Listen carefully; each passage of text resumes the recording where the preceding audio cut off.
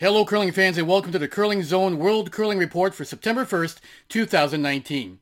The Korean mixed doubles team of Jang and Song had a tremendous week at the New Zealand Winter Games, going undefeated all week, including wins over the American team of Sarah Anderson and Joe Polo in the semifinal and upsetting the Australian team of Tolly Gill and Dean Hewitt in the final.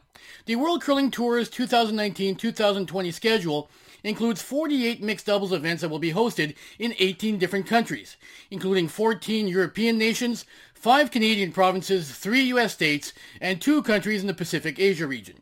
Of note this season is the addition of 4 new mixed doubles events in the province of Quebec, home base for the team of Emilie and Robert Desjardins, who competed in New Zealand but lost in the quarterfinal.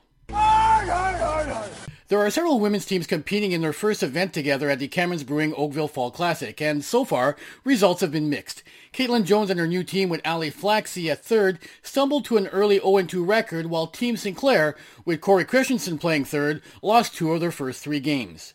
Meanwhile, both Team Muirhead and Team Sidorova started the event at 2-1. Muirhead rebounded from an opening loss with 2 straight victories, while Sidorova's team won its first 2 games before losing their third. We'll have a full report on the Oakville Fall Classic playoff picture for both the men's and women's events on tomorrow's World Curling Report. And that's your news and notes from the world of curling for September 1st, 2019. If you haven't done so yet, please follow the From the Hack Facebook page and Twitter feed for access to all of our curling-related content.